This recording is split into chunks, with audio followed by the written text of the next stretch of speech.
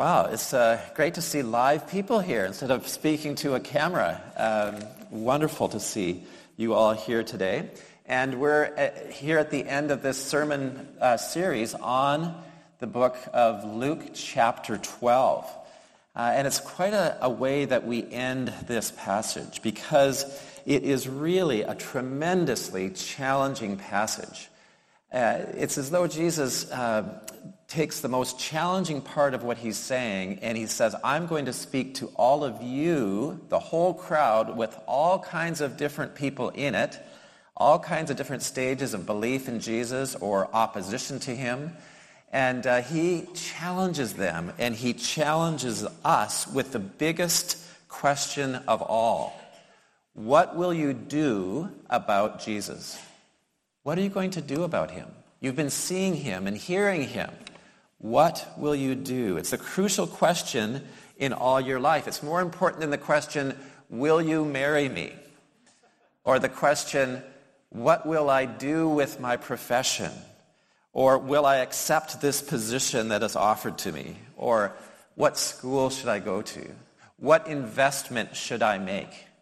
This is far more important than all those questions of life. None of them comes close to that question, what will you do about Jesus? So that's what we're going to talk about this morning. In verses 54 through 59, that question is like this loud wake-up call with that all-important question. Now, as may be the case for many of you, my alarm clock is my cell phone. Now, I think I have set that ringtone too loudly for my alarm because it's a real shock to my system early in the morning when I hear it. I feel like I'm having a heart attack. I have to lower the volume of my alarm, I think. But you might say, well, why don't you do it? Well, it's partly laziness. I don't really understand my iPhone all that much. But I think it's mostly because I'm afraid that I will sleep through my alarm. So I keep it loud. I risk the shock of it all. And I think that Jesus, in the same way, knows that we are spiritually sleepy. And so Jesus' wake-up call in these verses are loud and they are searching so that you and I don't go back to sleep spiritually.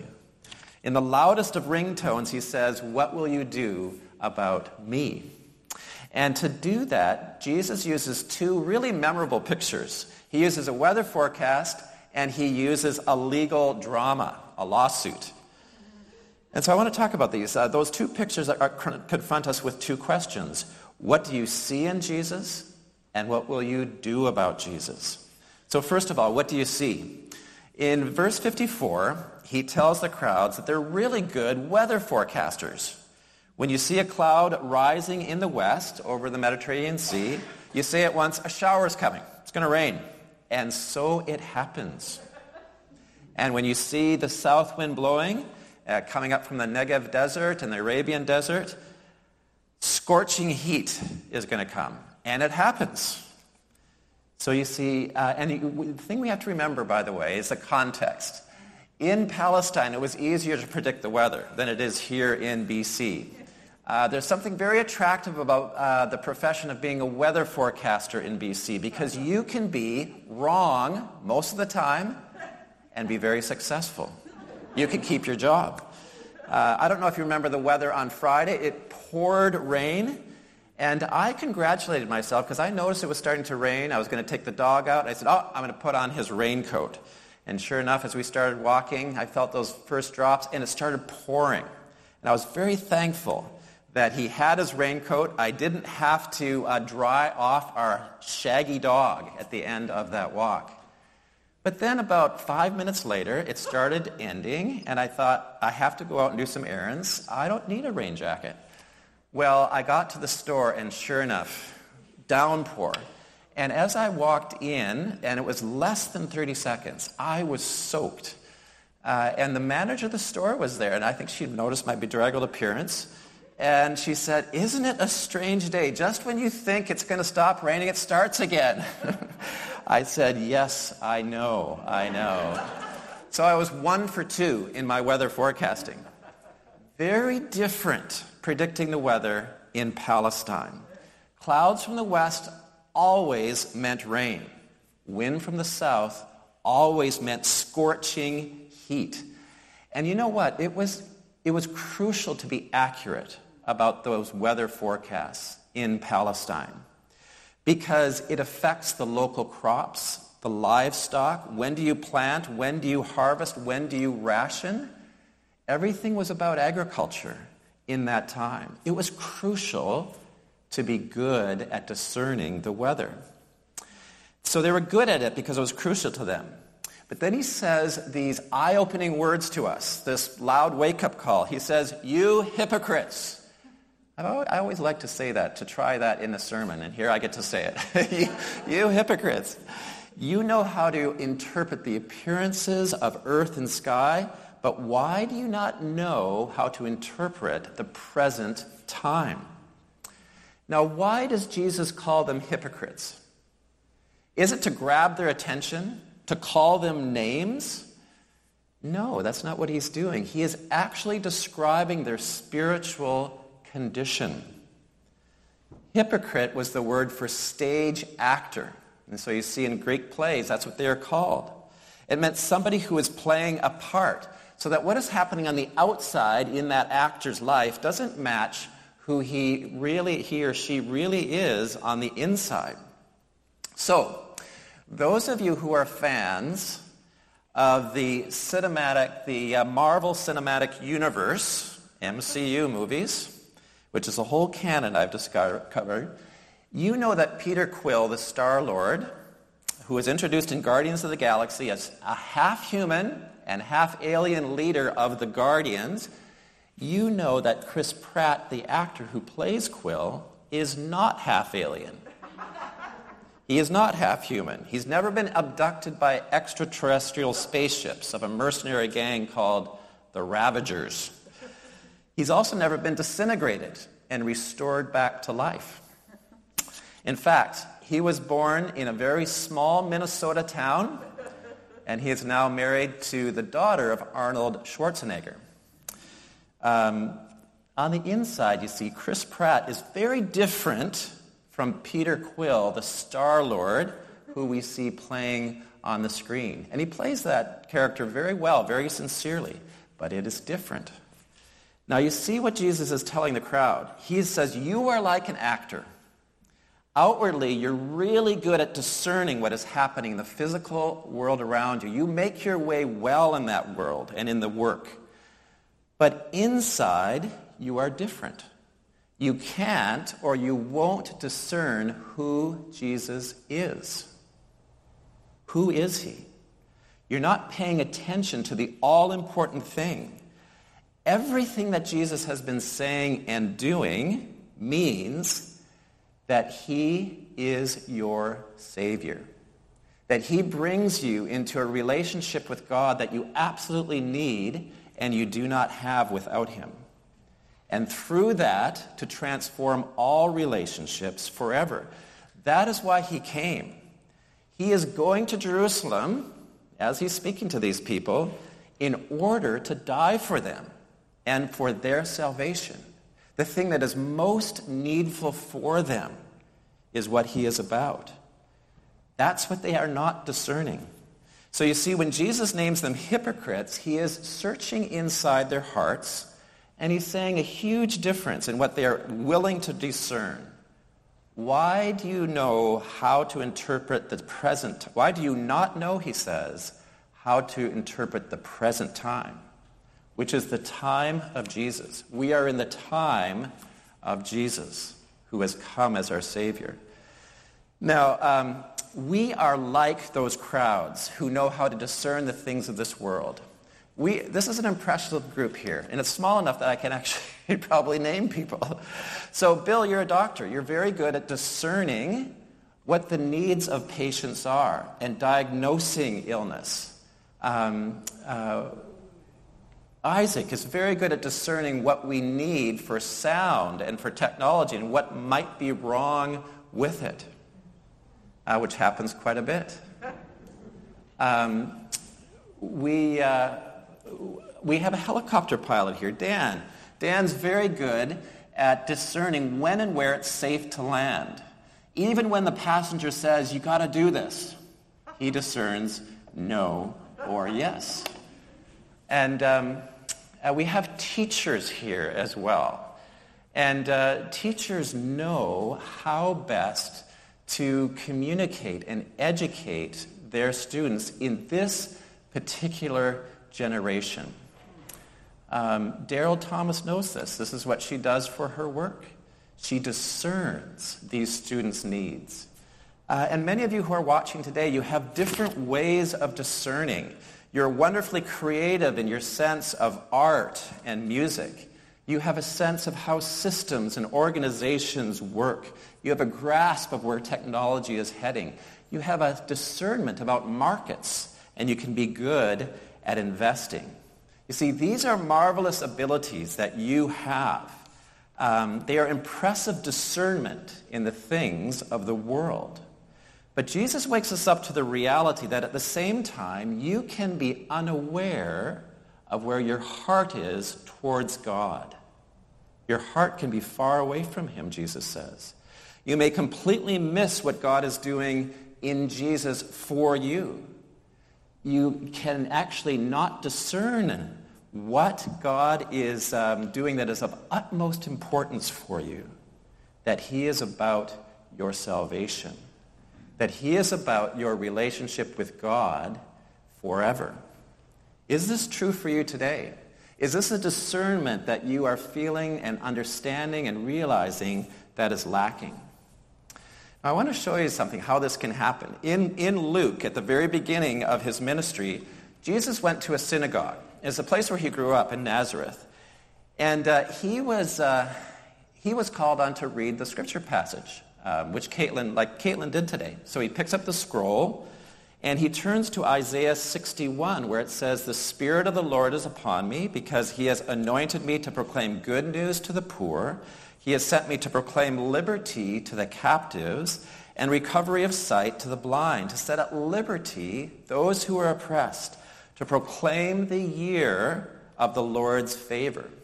And then Jesus rolls up the scroll, gives it back to the attendants. It's a time of just total quiet.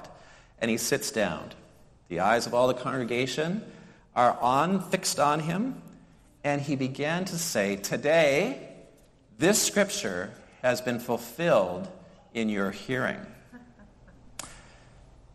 Now, this is an incredible thing to say, because he is saying that me, this person reading this Bible to you, is fulfilling everything that you're hearing here. And that he is the fulfillment of all God's plans for his people and for the world. And you see, the people who were listening to Jesus in that crowd saw Jesus actually doing and saying all those things. But they did not discern that Jesus was sent by God to save them because of their great need, because of their future life needing a Savior, because they themselves are the poor in spirit, in great need of God's help and forgiveness to restore us. Jesus proclaims good news to you so that you know the riches of God's grace. This is what he does to the poor physically, but also to the spiritually poor. We and that crowd are captive to sin. We are oppressed with no hope without God. Jesus permanently liberates us to know God forever. Our eyes cannot see God's love and truth naturally. Jesus opens our eyes to see the love of God the Father for us forever.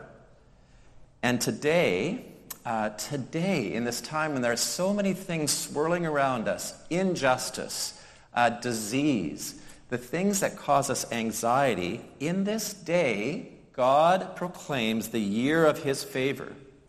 It means it is the time that Jesus rules from heaven, that he brings you now the joy of knowing God, of being reconciled to him, belonging to him, freeing you to worship him in this world just as you will be worshiping him forever in a new heaven and a new earth. That reality is far more important than anything that we can discern here on earth. And so that's why that question is so important for us. Do you see Jesus? So that's the first thing that Jesus is saying. Do you see him? And the second question that Jesus brings into our hearts this morning is, what will you do about him?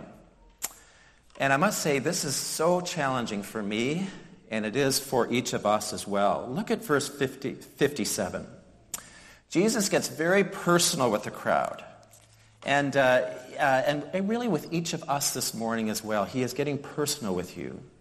He says in verse 57, "Why do you not judge for yourselves what is right?"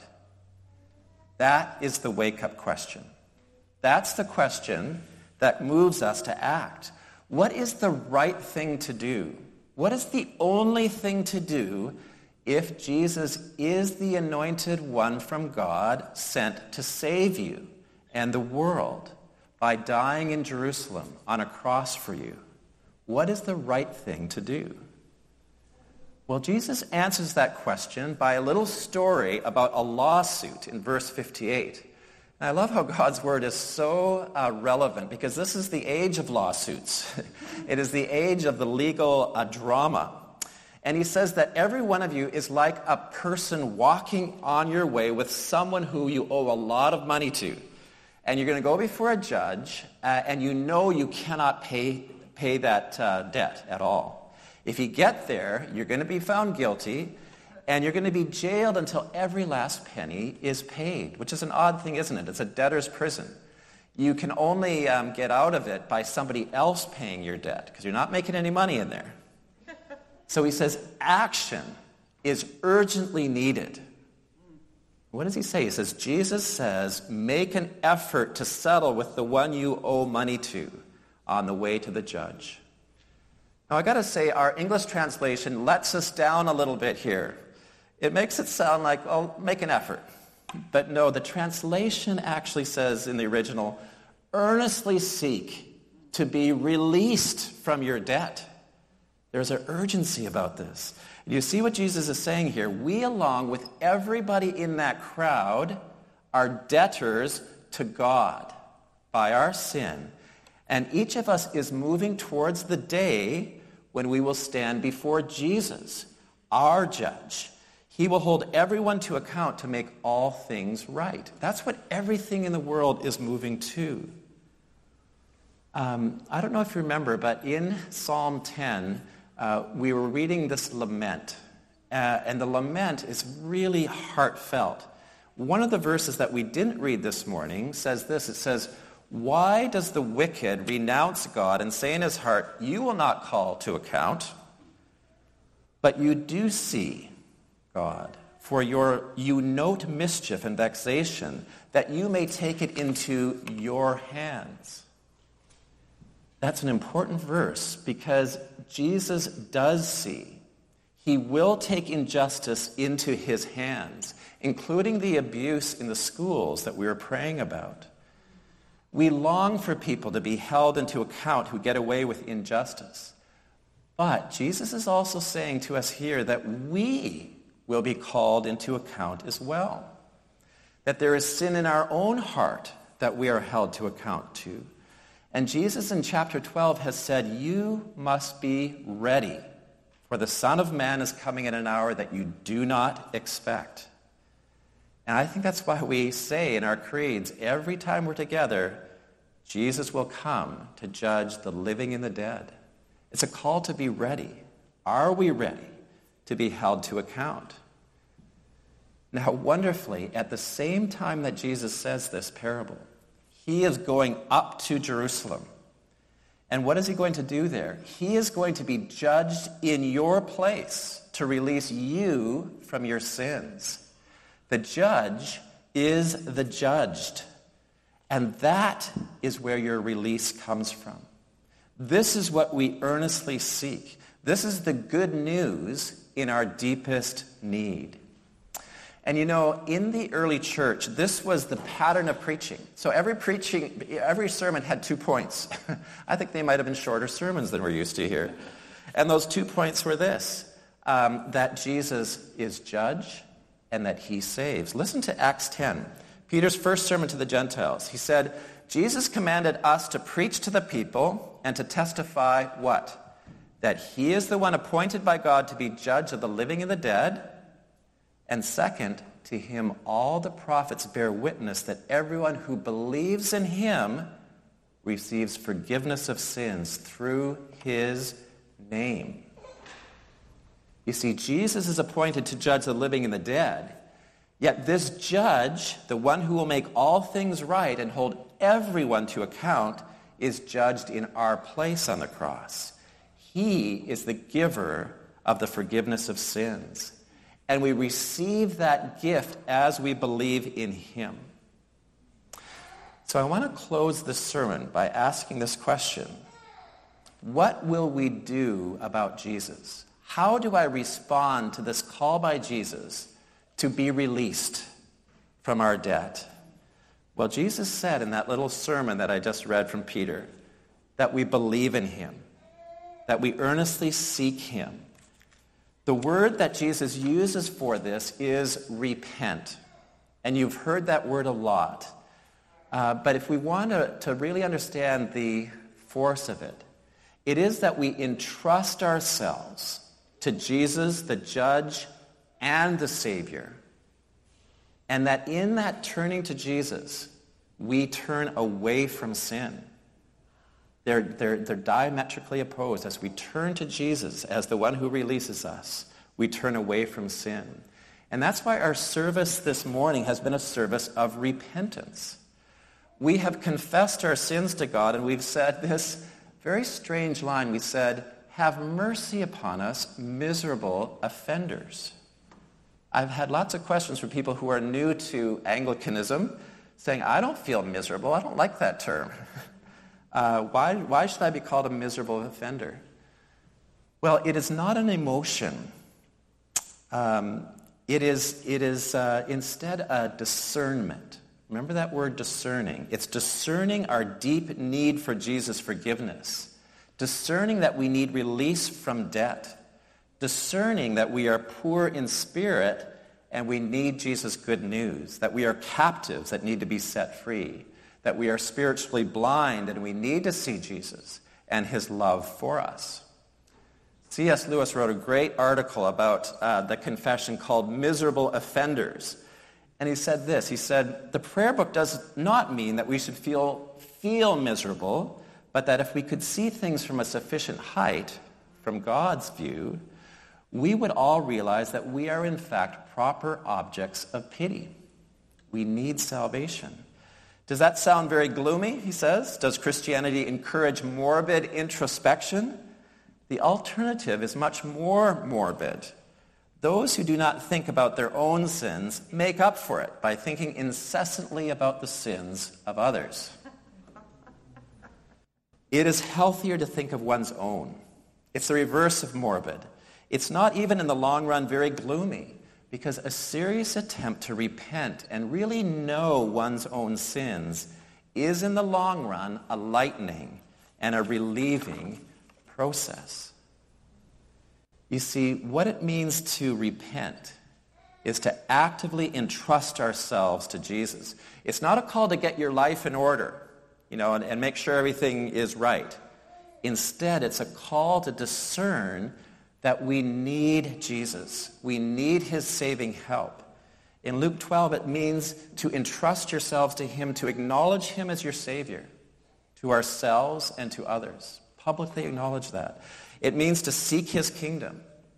It means that we fear him so that you do not fear the opinions and the actions of other people.